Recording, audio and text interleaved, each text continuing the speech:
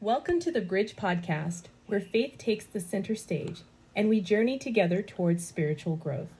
Join us as we explore the bridge between God's Word and everyday life. It's time to tune in, connect, and embark on a meaningful and inspirational journey with us. Join us Sundays at 10 a.m.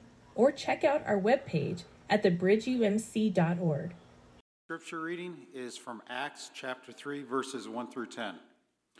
Peter and John went to the temple one afternoon to take part in the 3 o'clock prayer service. As they approached the temple, a man lame from birth was being carried in. Each day he was put beside the temple gate, the one called the Beautiful Gate, so he could beg from the people going into the temple. When he saw Peter and John about to enter, he asked them for some money. Peter and John looked at him intently, and Peter said, "Look at us." The lame man looked at them eagerly, expecting some money. Peter said, "I don't have any silver or gold for you, but I'll give you what I have. In the name of Jesus Christ the Nazarene, get up and walk." Then Peter took the lame man by the right hand and helped him up. And as he did, the man's feet and ankles were instantly healed and strengthened. He jumped up, stood on his feet, and began to walk. Then walking, leaping, and praising God, he went into the temple with them. All the people saw him walking and heard him praising God. When they realized he was the lame beggar they had seen so often at the Beautiful Gate, they were absolutely astounded. This is the word of God for the people of God. Thanks be to God. Thank you, Chris. Thank you very much. Well, my name is Bill. Have you got that yet? My name is Bill. And I'm a retired United Methodist pastor, and I've been attending this church probably, since March, maybe. I don't know. Last week, though, the bishop was here, right? And he went long. Did you notice that? Now, maybe you didn't notice that because you had a potluck afterwards, and you were all waiting for the chicken to get here, right? But he went long, and I want to assure you that I'm going to try my very, very best to get you out in time for the football game, all right? Okay. The bishop also asked you to do something. Do you remember what that was? What did the bishop ask you to do? Bring someone? Okay. I thought he said invite someone.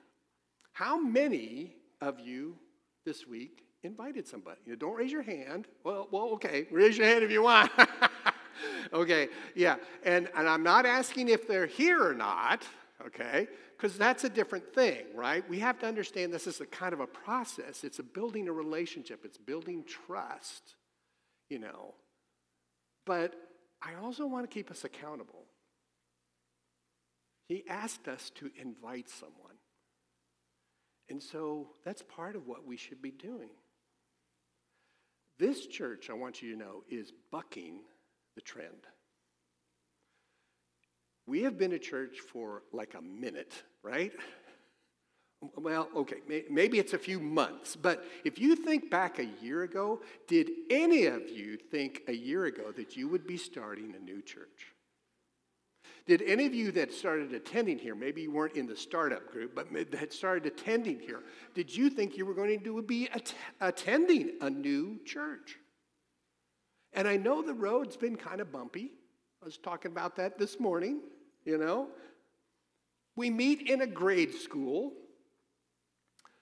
But I want to tell you, I am fascinated that at the end of service, as Tom might say, in body or in heart, we all pick up our chairs, right?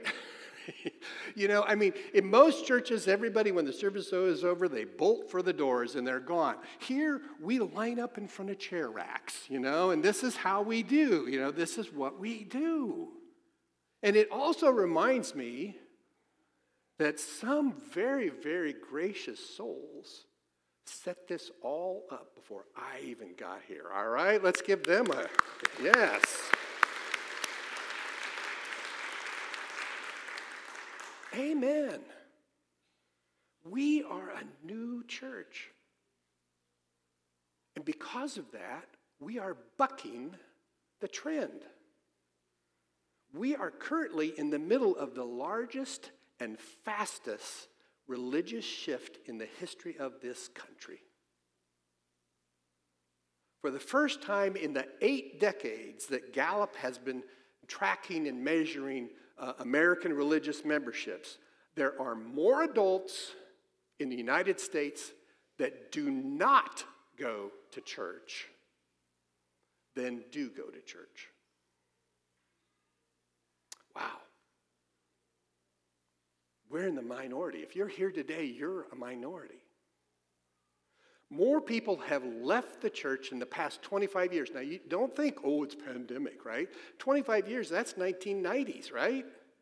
More people have left the church in the past 25 years than new people who became Christians in the First Great Awakening, the Second Great Awakening, and the Billy Graham Crusade combined. That's a problem. But every problem is also an opportunity. Most of the people, even the ones that I invited this week, right? Most of the people who do not attend church claim to be spiritual. They believe, they just don't go to church. Now, last week, Bishop Beard did a great message on the lost, and I think he meant all of us, right? It wasn't, everybody's lost, But here's the interesting thing. The community that's not going to church, they're still searching. They're searching for somewhere where love and compassion are considered good things. Where love and compassion remain the major motivator for people's actions. Our task is to re-engage those spiritual people. Our task is to engage those spiritual people that may never have ever heard about Jesus. You see, we have a gospel, and the gospel, by the way, means good message. You know that, right? We have a good message that is true and good and beautiful. Jesus is making all things new. And what that means is he's working for redemption. He's trying to redeem. He's trying to transform the entire world. And his work means that everything that's broken, do you think the world's broken now? Everything that's unjust, do you think there's injustice in the world? Everything that's evil and wicked is going to be redeemed and it's going to be renewed. And the world become just and good and whole again. That is a good message. That is what folks are looking for. It's what they crave.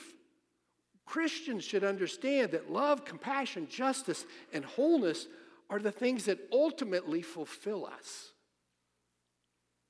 And that is exactly what Jesus offers. So how do we engage with people who have left or rejected the church? Well, the solution Jesus himself gives us. We become incarnational. That's a big word, right? What does it mean to live incarnational lives? Well, being incarnational means loving and caring about the things that God loves.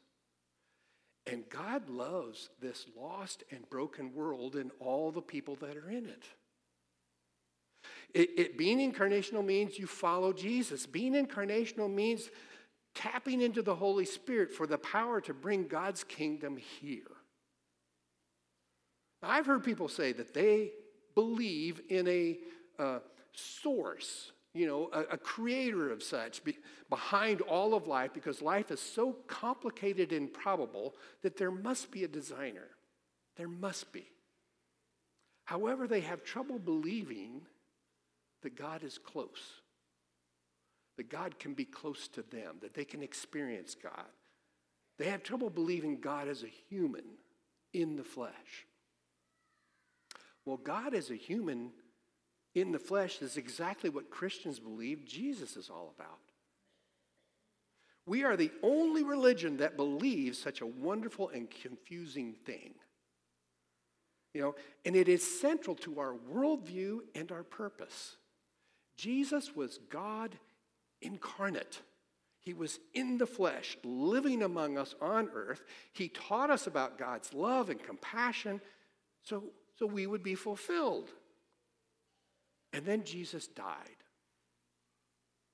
He was killed on the cross. On the count of 3, everybody say, oh no. You ready? 1, 2, 3. Oh no. It was a big oh no, right? And it's confusing. If Jesus is God, how could we kill him? How could we kill God? And yet Jesus died.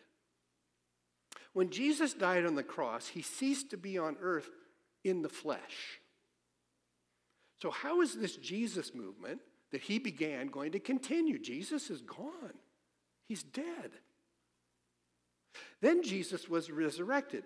We believe Jesus was resurrected so nothing could separate us from the love of God. Not sin, not guilt, not our past, not our present, not our future, not even death could separate us from the love of God.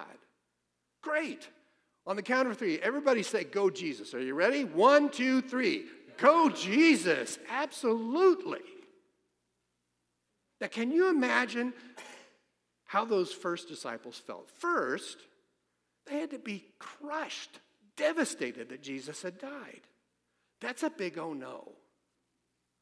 Then they had to be elated when Jesus was resurrected. That's the go Jesus, right?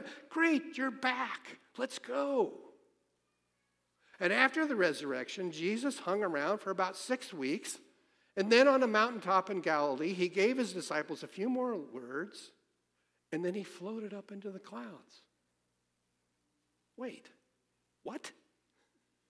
I mean, what's going on here?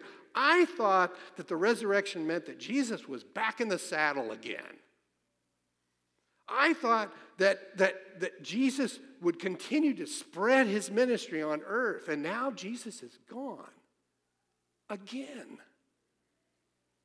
The book of Acts tells us that the disciples are standing there. They're kind of gawking up at the clouds, and then 2 angels appeared to them in white. And the angels said, why do you stand here looking up at the sky? Jesus isn't up there. Jesus isn't gone. Jesus is out there. You've seen what Jesus did. Now go and join Jesus in doing what Jesus does. Be incarnated. Being a Christian means living in such a way that the grace and truth of God's love and compassion continue to be present in the world through you. Now, I'm going to repeat that because a lot of people will give you a definition of what Christianity is. You got to follow Jesus. You got to do this. You got to be that. You got to know your Bible. You got to do that, right?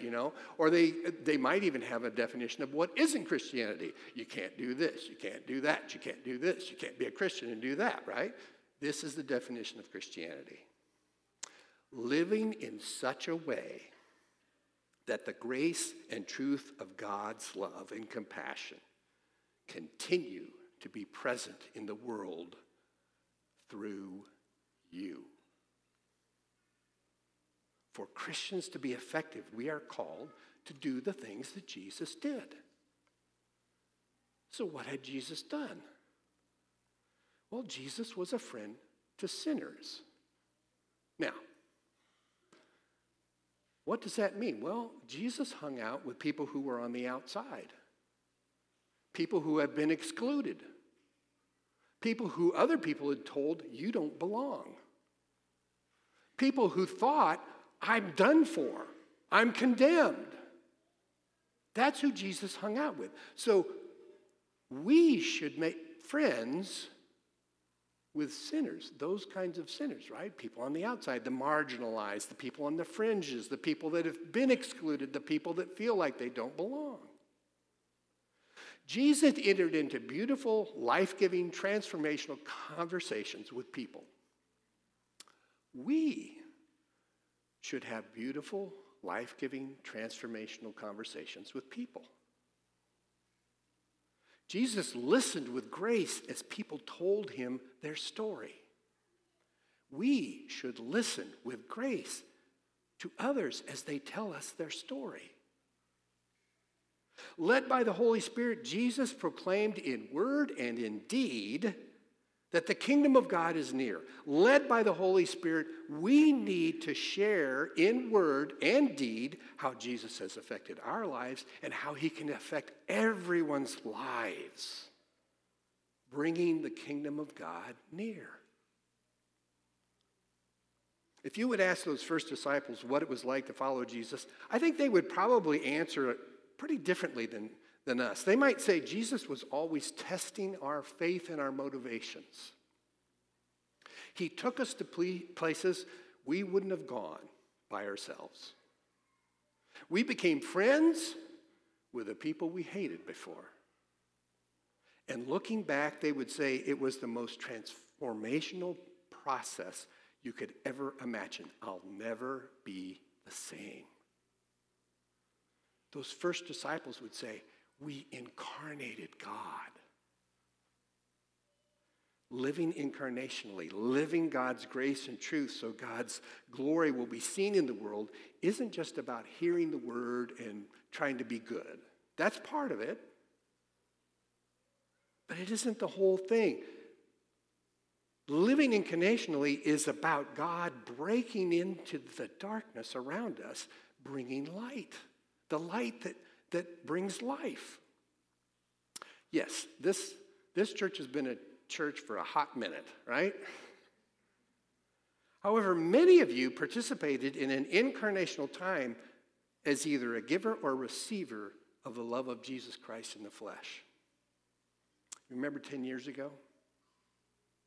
10 years ago, a tornado ripped through this community. 10 years ago, volunteer electricians hooked up a donated Caterpillar generator, and a building became a beacon of light in a community that was darkened by the storm.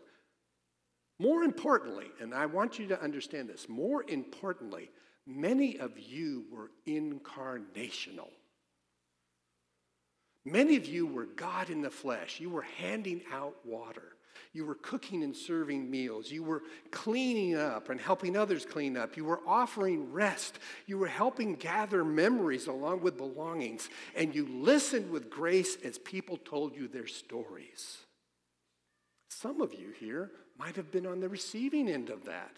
You received the love of Jesus in real and practical and incarnational ways. Church is about people. You hear me?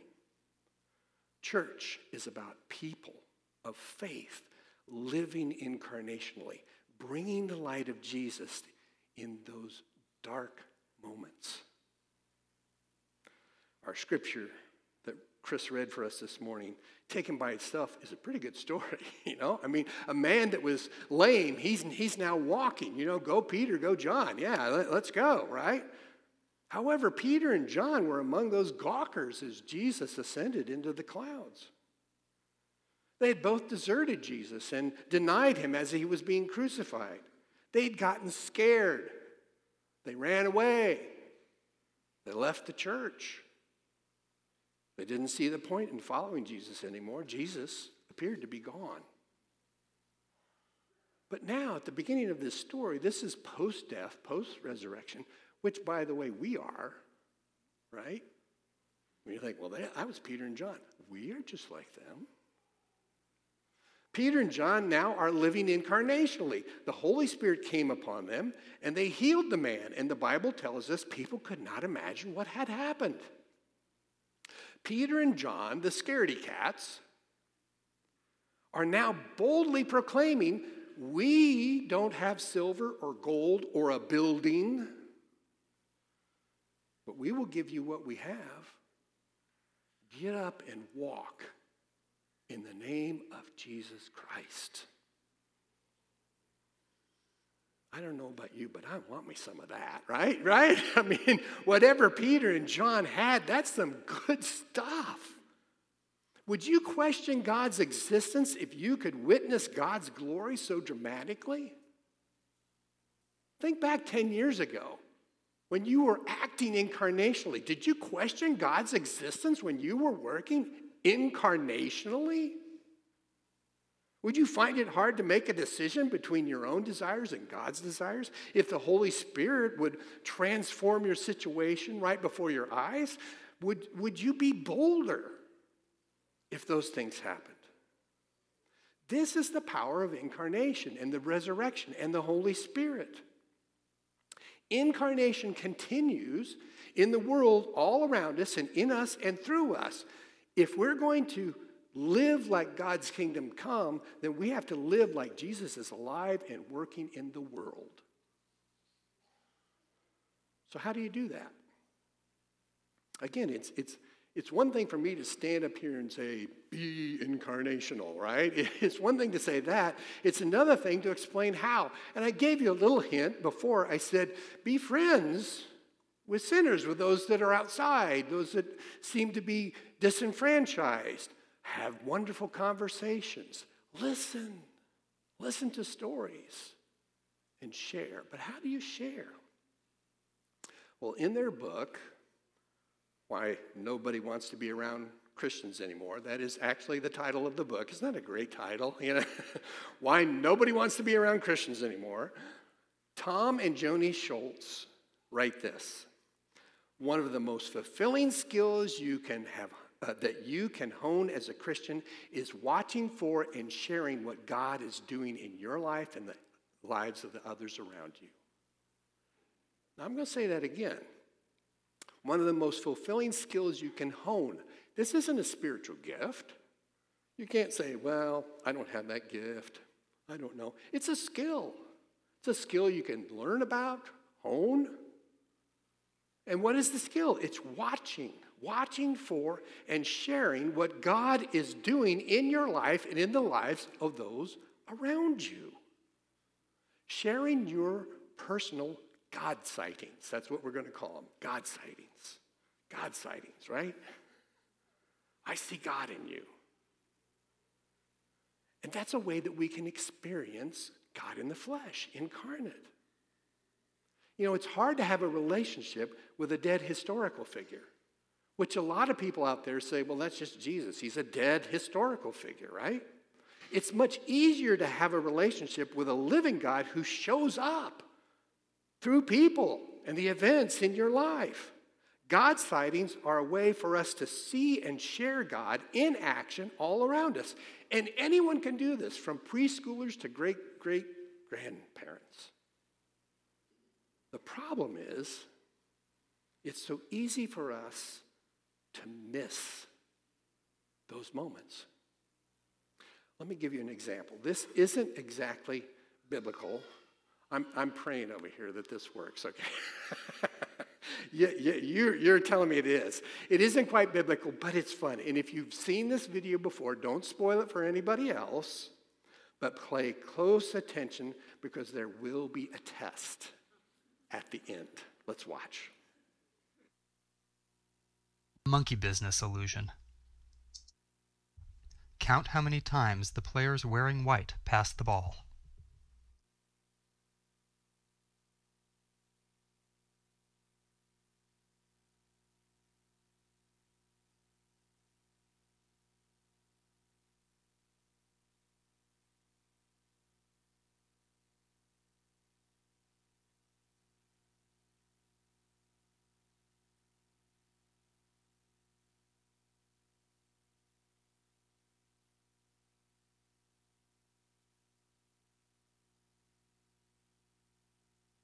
The correct answer is 16 passes. Did you spot the gorilla? For people who haven't seen or heard about a video like this before, about half miss the gorilla. If you knew about the gorilla, you probably saw it, but did you notice the curtain changing color or the player on the black team leaving the game? Let's rewind and watch it again.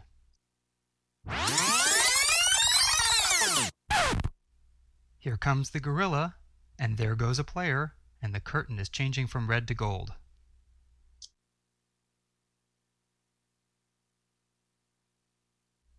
When you're looking for a gorilla, you often miss other unexpected events. And that's the monkey business illusion. But tell the truth, how many of you saw the gorilla the first time? Okay, all right. How many of you saw the curtain change colors? And how many of you knew that one of the black shirt team members left? Yeah, okay, well, good for you. It said about half, and I think we're... You didn't see any of it. I will admit, the first time I saw it, I did not either. And I think I came up with 17 passes instead of 16, so I was really bad. And that was fun, but I want you to think about this. This happens day in and day out to Christians. We miss God waltzing through our lives. We miss God changing the colors of our situations. And we miss God moving things around. We need to be on the lookout for God sightings. Once you notice God in action, you will see God everywhere. I guarantee you that when you see that video again, you're going to see a gorilla.